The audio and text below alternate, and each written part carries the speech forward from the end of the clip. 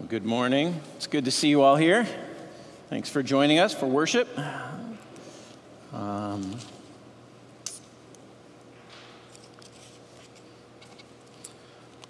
sociologist Max Weber wrote in the 1950s an essay called Three Types of Legitimate Rule, talking about different kinds of authority in the world. He talked about charismatic authority, charisma, strength, and charm of an individual's personality. He noted that people who follow a charismatic leader don't do so necessarily based on virtue, tradition, or statute, but because they believe in this person. He then goes on, he says, the second kind of authority is traditional authority.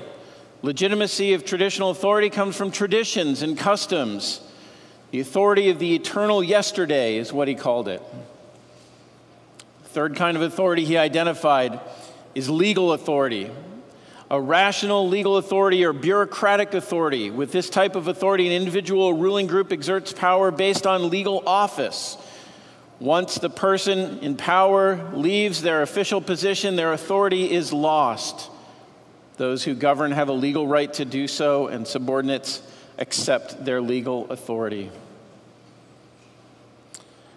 Regardless of where you come from, authority is something that we often have mixed reactions to. Some of us admire authorities. Some of us fear them. Some of us have an instinct to resist any authority. Some of us find comfort in having an authority over us. When we come to the Bible, we are confronted with an authority of a different sort. How do we respond to that authority? This brings us to our passage this morning.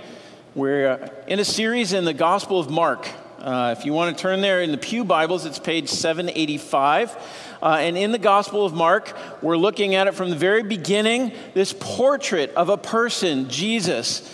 And as we've learned in the first 2 weeks, Mark is laying out a picture, and the way he does so is often with narratives that move quickly and don't always explain expansively the point that he's making. So we need to learn how to read the narrative in order to understand what it is he's telling us about who Jesus is. And as we look at this passage this morning, we're going to ask our question, what kind of authority did Jesus bring when he came to the world? And I think we will find it is one that surprised both the world that he came to and probably surprises us as well. So we're going to go ahead and read. We're in Mark chapter 1, starting in verse 21. We'll go 21 through 39.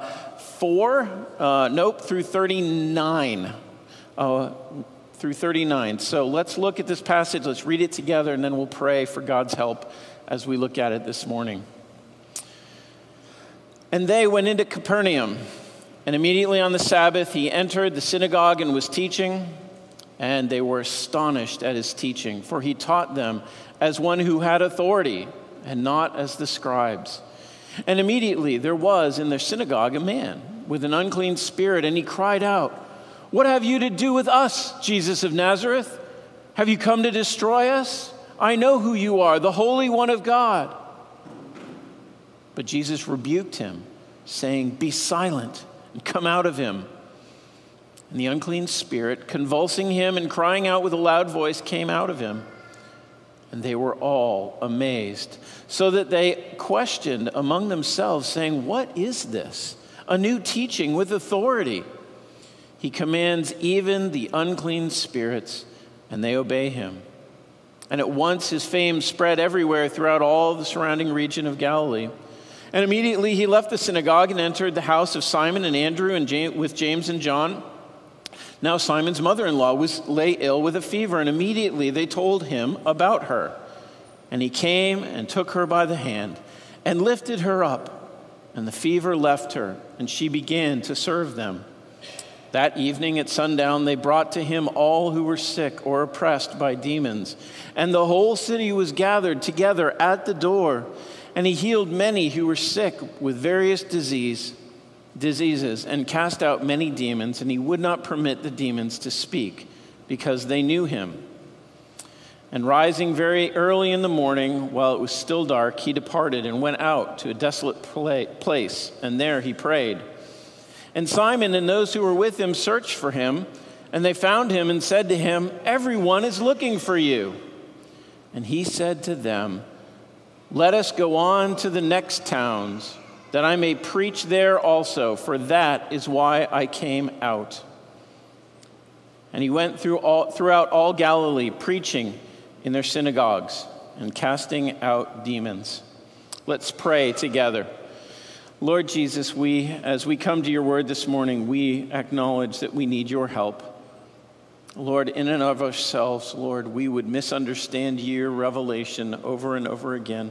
But by your Spirit, Lord, you are able to open the eyes of our hearts and our minds to know and to understand your word. So, Lord, we ask for your help this morning. Lord, give us hearts to receive your word. Give me, Lord, your help to speak as I ought. And, Lord, together may we sit under your word this morning. We pray this in Jesus' name. Amen. So today we're going to look at the surprising authority of Jesus. There are lots of threads in this story, and as you can tell, it's actually 3 different stories, so we're going to see how they fit together. But what holds them together, I believe, is 2 themes, 2 things about Jesus we're going to see. One is that he came with authority to restore a broken world, and secondly, that he came with an authority to rule by his word. So we're going to look at those 2 themes this morning. That's your outline if you're taking notes. So first, let's look at how he has authority to restore a broken world. This is really obvious, and this jumps out at us as we read this story. Jesus is casting out demons and healing, and we're going to look at those things for a minute because both of them are a little surprising to us. Casting out demons, Jesus shows an authority over evil spiritual powers. Now, we need to stop for a minute because we don't live in a world that talks about demons and spiritual powers very much. In fact, most of us probably, if you really pushed us, aren't sure we believe that demons are real. We live in a scientific and materialistic worldview that tends to discount the reality of a spiritual world. There are some cultures in this world that know far better than we do the reality that the world has a spiritual component to it. And the Bible testifies to this over and over and again. Not only is everything endowed with a spiritual reality because God has created it to relate to him who is spirit and is a spiritual being, but we also know throughout the sweep of Scripture that there are angels and demons, that they are real, that human beings are not merely animals with a greater intellect, but they are spiritual beings meant to relate to God. And this is what the Bible testifies to. And it testifies to the fact that just like all of the rest of the world, the spiritual world was corrupted by sin. And that there are forces in the spiritual world that set themselves up against God and his rule and reign in the world. We see this at the very beginning in the Garden of Eden when Satan comes to tempt Adam and Eve and to draw them away from trust and faith in God. And we see it all the way through to Revelation, where the overthrow of these spiritual powers is one of the great hopes that the book of Revelation puts forward for us.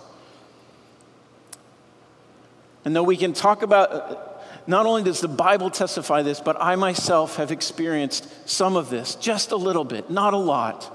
I've never experienced demon possession, but I have had significant experiences where I've felt a sense of spiritual oppression that was so unique that it was surprising. I felt it in a Hindu temple in Asia. I felt it in an inner city ghetto in America. And I felt it in Ithaca, New York. And I don't pick on Ithaca. The Christians that I know there talk about it all the time. There's a reality of the spiritual warfare there that is palpable. So I want to say that to say it's not just in some places and not others, but it's actually throughout the world that this is true. And so Mark comes in and he doesn't explain it. He just assumes this is true because in the first century, people had a greater view that this is true. So in verse 23, we see Jesus in the temple teaching, and suddenly there's a man, and this man is possessed with an evil spirit. And the spirit sees Jesus, and he knows who Jesus is, and he knows that Jesus, from the very start, that Jesus has authority to cast him out and to destroy him. So he speaks in fear. He knows that this one who has come into the synagogue in the presence of the Spirit is the one who has the authority to destroy him and overcome him. So he speaks, "Have you come to destroy us?" And Jesus says, "I have come with all authority to command and control you." And so he casts him out. He speaks to him. But he also says, "Be silent." Why does Jesus do this? We see it also in verse 34, that Jesus does this over and over again. Why does he tell the demons to be silent? Because the demons spoke truth about who Jesus was. He knew that Jesus was the Holy One of God. He was the one sent to be the Messiah. All the titles that we've seen at the very beginning of Mark, the Spirit knew this right from the very beginning, this evil spirit. Why does Jesus silence him? There are a number of good reasons, I think, that we can postulate. One is that although Jesus knows that the Spirit is speaking truth, he is not willing to let this evil spirit be the one who testifies to his identity to the world. He wants that to be his place in this moment in time. He wants to testify to himself, and then he wants to see human beings ultimately testify to him, like the Roman centurion at the end of the book who says, "Surely this was the Son of God," as Jesus hung on the cross. But the other reason why I think Jesus says, "Be silent," is because Jesus knows that if people hear and understand what the Spirit is saying, they will misunderstand who Jesus is. Jesus comes, and in his ministry, he is painting this picture. He is demonstrating, this is who I am, and he's teaching. And he doesn't want people to misunderstand who he is by these professions. Because the whole book of Mark is shaped to show that it's only going to be in light of Jesus' death and resurrection that the true understanding of who Jesus is and why he's came will become clear. And so he doesn't want this demon's confession of who he is to trigger a false understanding of who he is. So I think that's why these commands to silence, and we'll see them again in the book of Mark. It's actually one of the things that commentators notice about the book of Mark. And that's why we think he does it. All right, so Jesus comes and he shows authority over these spiritual powers, right? By casting out demons. Secondly, he has this power, this authority over sickness. This is what we see in verses 29 through 34 as Jesus goes into the house of Simon, and Simon's mother-in-law is sick. And again, we need to step back and just think about this for a minute. Physical sickness and death, according to the Bible, are a result of human rebellion against God. Not as a one-to-one correspondence. Not if you're feeling sick today, you don't have to necessarily say, "Oh, I must have sinned," because sin is always the cause. So just be at peace. You may just be living in a fallen world and you're sick today. Sorry about that. But it's not a one-to-one, but it's a global and historical. The reason why sickness and death exist is because of the rebellion of mankind against God. And one day, all that sickness will be done. But for now, our bodies decay and we die as a part of the curse of the sin. Now, there are some people in the first century who did think that sickness was often related to demon possession. And so when Luke tells his story in Luke 4, Jesus actually rebukes the fever, which is a really interesting term.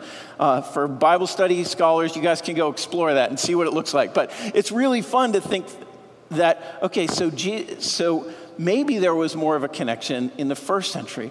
But here, Mark doesn't include that detail. And so Mark is trying to say something else here other than that. What he's showing is Jesus comes with an authority to heal sickness, to overturn the effects of the fall and the curse in the world. and that he does it in the most dramatic way. Just like his casting out of the demon, he doesn't have great rituals. He doesn't perform magic.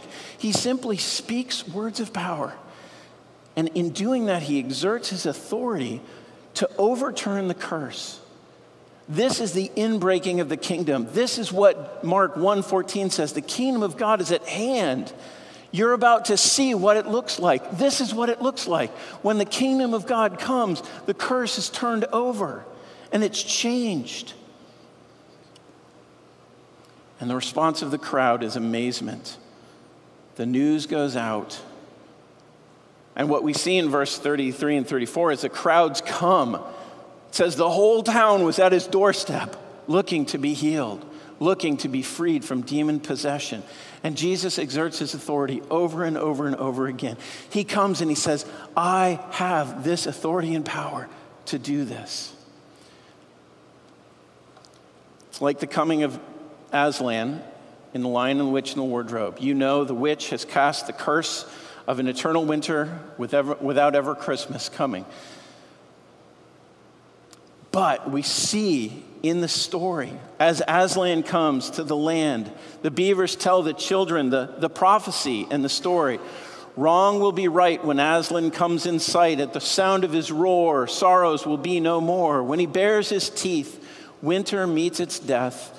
When he shakes his mane, we shall have spring again. And Jesus comes like that breath of spring into a broken world, into a world suffering under the weight of the fall.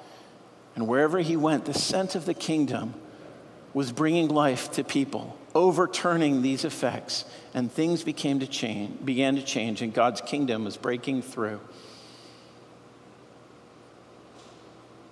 So what do we need to say in response to this?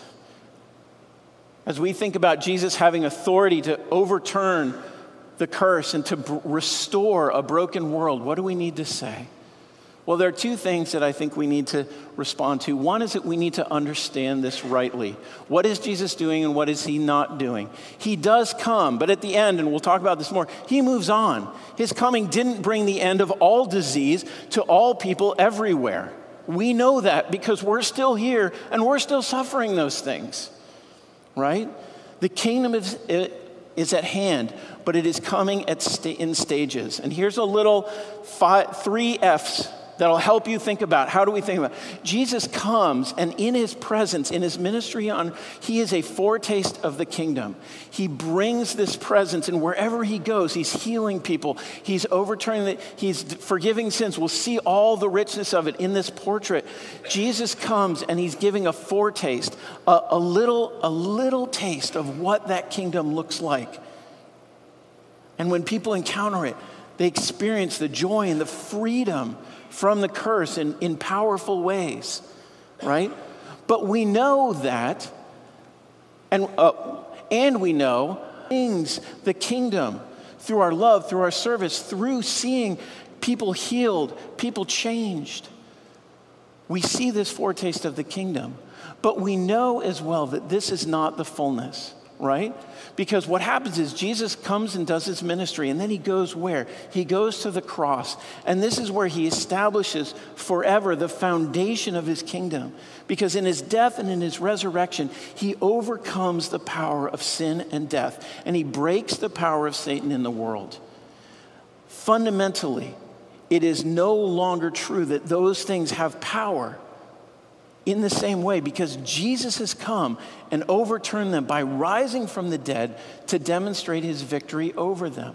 But we now live not in the fullness of that outworking, but in the now and the not yet. And if you don't know that phrase, you want to get used to it.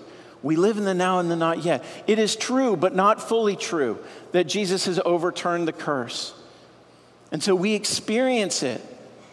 And yet we still long for more of it. And God will still use the suffering and the hardship of life in a broken world to draw us into our need for this redemption, our hope for the coming redemption, our dependence on God in the midst of a fallen world as we wait and long for him to return.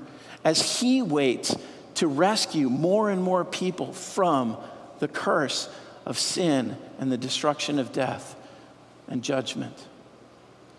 So the foretaste comes during his ministry. The foundation comes at his death and resurrection. And the fullness is still to come. When Jesus returns, he will make everything right. And the curse will be turned over. And there will be no more sin and no more sorrow and no more sickness and no more death.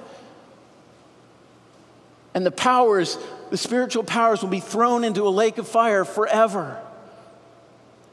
And the fullness of the kingdom will come, and we will know joy and freedom like we've never tasted it.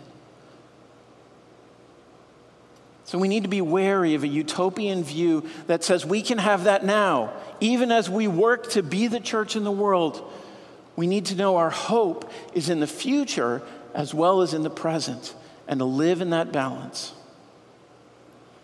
So that's the first thing we need to know in light of that. The second thing is that in light of our fallenness and the oppression that we feel, don't be afraid, but be amazed and respond in joy. Demonic possession, by the few accounts I've read of it, is terrifying for those who have experienced it and for those who see it. Sickness can feel inexorable and overwhelming and defeating as we live it. But Jesus has come to say, these will not have the last say in your life.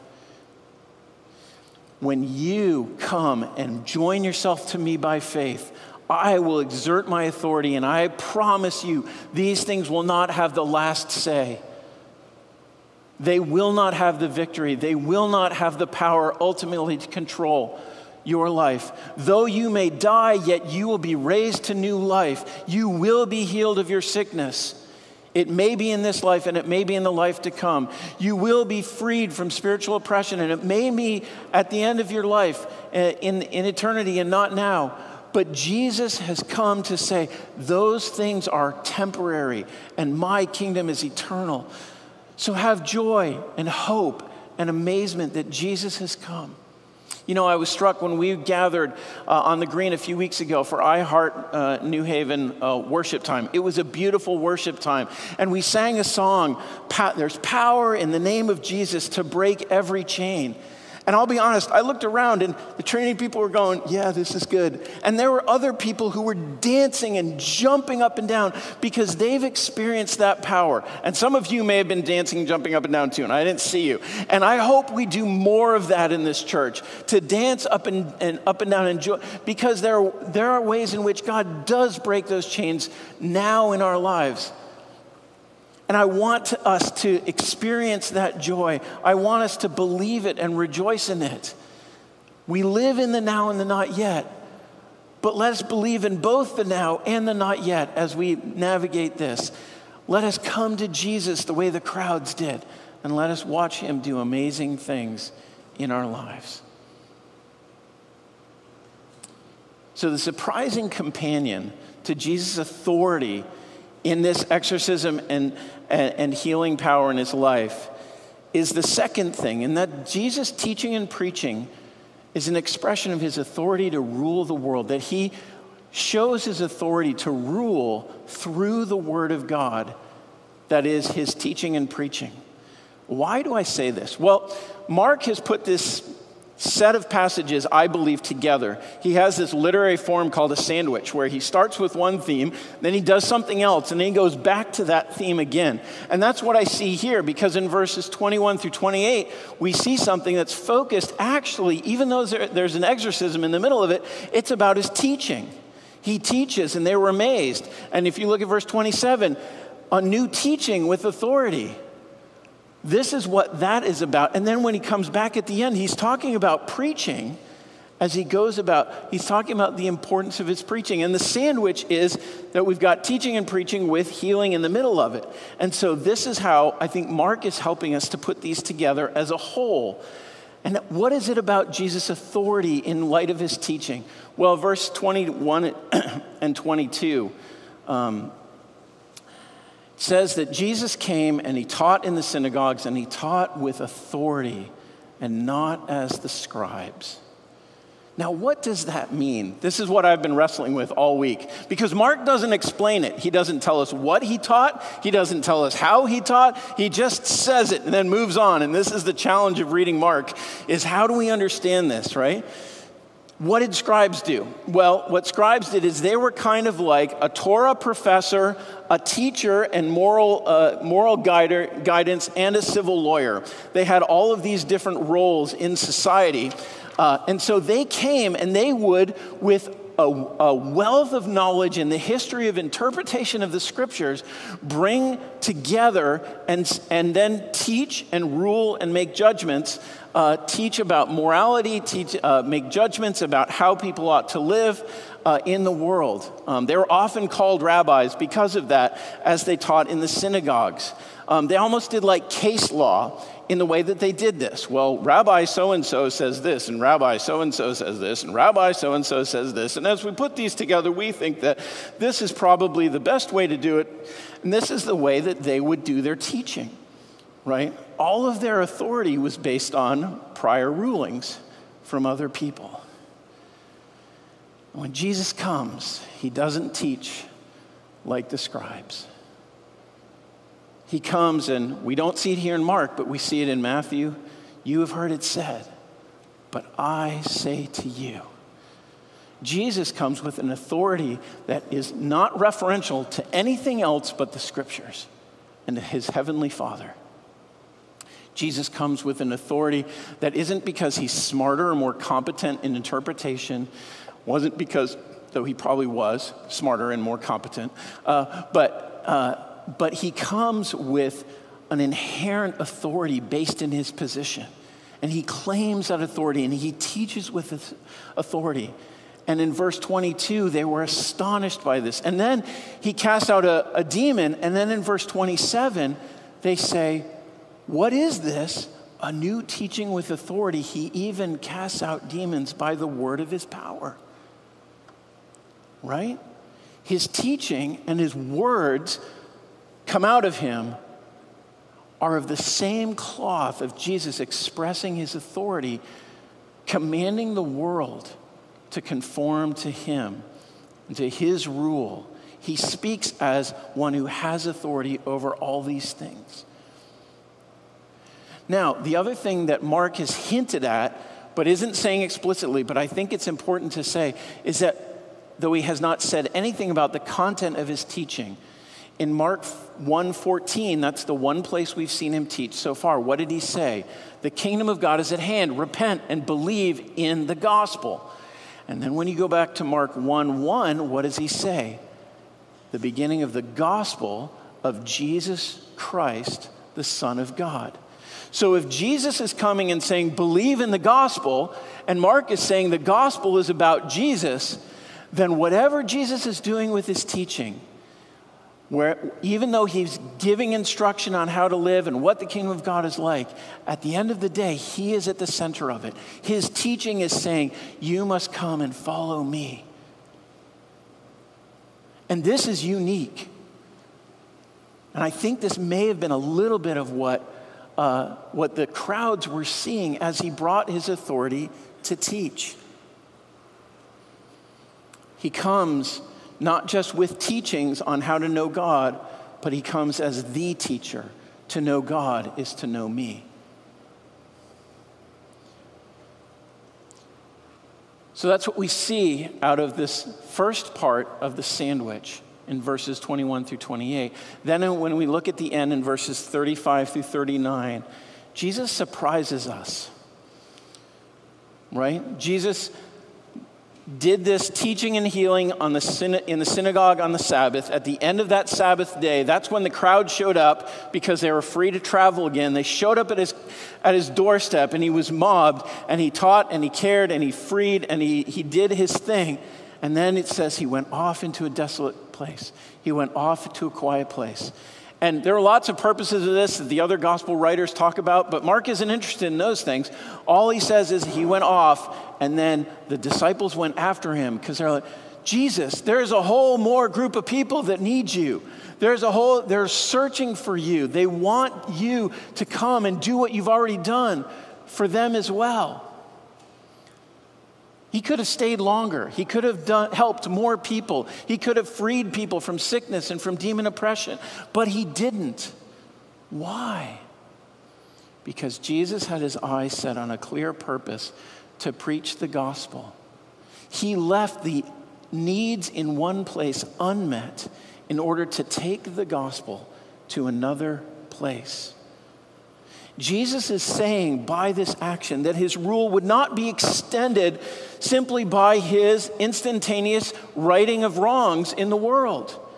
Even though he had the power to overturn the curse, that's not how he was going to bring his kingdom to the world. His kingdom would come through the preaching, through the word of the gospel. The news of his kingdom and his coming was more important even than his power to heal and cast out demons. Are you surprised by this? Wouldn't it make more sense for Jesus to just come and keep going and have more and more influence? And if he could move fast enough, he could heal everybody and cast out all the demons, and then the curse would be overturned, right? No, he didn't. He knew that that was not it. He knew that that was not God's plan. Part of it was because he had not gone to the cross. And part of it is because God, in his infinite wisdom, from the beginning of creation, knew that it was going to be through his word that he would bring about his kingdom and his purposes in the world. And so Jesus himself is called in John the Word of God made flesh, who dwelt among us. And Jesus comes to us and he says, it's the word of the gospel, the preaching of the gospel, that's most important to me. And it's how he's built his church so that throughout all of history, since Jesus' life, the way that the church has been built, the way that the kingdom of God has been expressed in the world through the church, has been through the preaching of the word of God, the testimony about Jesus, who he is and what he has done. And in fact, this is the central piece. It is not the fullness of it. There is still the embodiment of the kingdom that we are meant to do and called to do. But the centerpiece of it is this preaching, to tell the world that Jesus died on the cross for their sins, that he rose from the dead on the third day, that he ascended into heaven, and that he is returning one day to judge the living and the dead and to bring about the fullness of his kingdom. This is what Jesus has come to do. So how do we respond? How do we think about this? As we think about Jesus' authority expressing his rule through his teaching and preaching. Well, first of all, we need to treasure the words of Jesus. And by that, I don't simply mean the red ones in Matthew, Mark, Luke, and John in your Bible. I mean this, the whole thing. The Word of God. And if you're wondering, is that really the Word of God? Go to Sunday school for the next 7 weeks. It's a great class. You'll figure it all out. But recognize, we need to treasure the words of God. We are to listen to the Word of God because of who Jesus is. We are to submit to his Word because it is submitting to his authority. Do you let the words of the Bible rule your life? Even when it seems awkward, even when it seems contrary to what you think would be the right thing to do? Are you engaging with others to understand more deeply? Are you seeking to learn how to study and to glean and to understand the Bible more clearly? Join a small group. Go to Sunday school class. Take an online seminary class. There are lots of resources out there. Treasure this. Men and women of God, treasure God's word and become those who steep themselves in it and know it deeply because you love and because you want to submit to Jesus. Let the word of God dwell richly in you. Second response to this is, let us recognize that Jesus is giving us a paradigm that just as he said, I must go to other towns and preach this gospel as well, so must we live in that spirit. The good news about the gospel of Jesus is something that we must continually be taking to the ends of the earth until the end of this age. And yes, we need to embody the kingdom in our calling. We need to love our neighbor. We need to turn the other cheek. We need to care for the poor and the needy and the weak among us. Because this is what Jesus did as he carried himself out. We are to be like him in all of these ways. But recognize that Jesus' purpose was to preach the good news. And let us see that if whatever we do, we must see this as our first priority, to preach the good news of the gospel. To share that with others. Not because we are great that we know these things. If we understand the gospel right, we must do so humbly, knowing that we're just, as I think it was Spurgeon who said, we're just poor, broken, hungry people who found bread telling someone else where to find bread. We have, by God's grace, come to know who Jesus is. Let us then share that good news with others. And finally, let us be amazed. Jesus becomes so common to us. He becomes a comfort in our weakness, a friend who sits next to us. But when we think about how the crowds responded to Jesus in this passage in Mark, they were amazed. They were astonished, and they sought him out because he was so surprising in his authority. May we seek him in a similar way. Let's pray together. Lord Jesus, we love you, and we thank you for this word to us. God, we declare you have authority. Lord, thank you that your authority is being used for good, to overturn the curse. Thank you that your authority to rule is through your word. Lord, may we this morning know this and respond to you as we ought. We pray in Jesus' name. Amen.